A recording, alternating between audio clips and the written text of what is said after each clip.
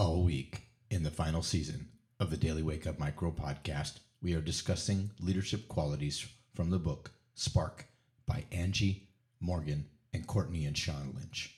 A spark is a moment of change. It's when you recognize you don't have to accept what's going on.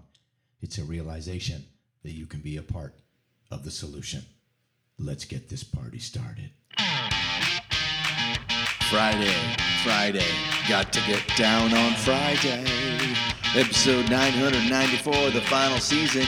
It is a micro series from the book Spark. Today's episode 994, 4 ways to build confidence.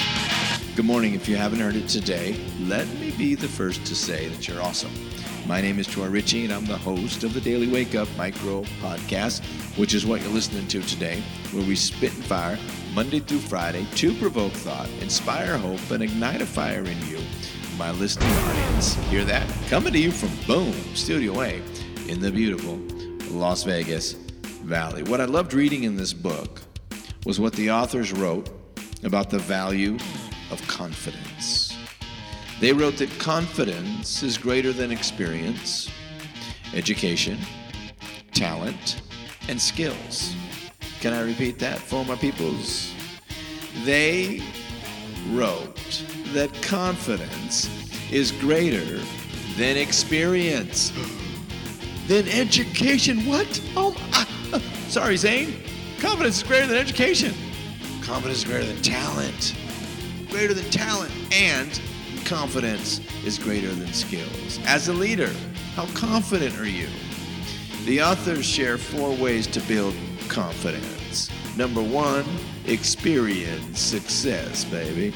Now, they didn't write baby. I just like to add that because it's going with the flow. Number 2, develop positive self-appraisals.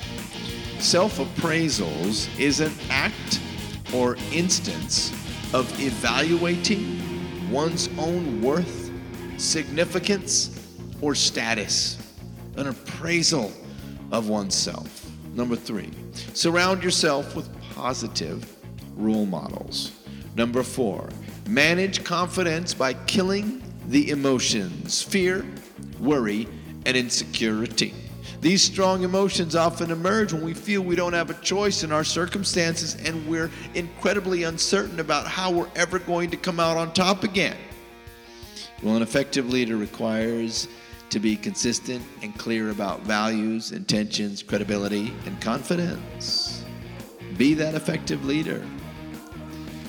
Utilize these 4 ways to build your confidence. Experience your success. Develop positive self-appraisals. Surround yourself with positive role models.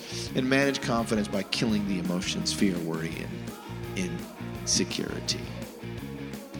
I have only, today and next week is when I'm going to say, have a great weekend, everybody.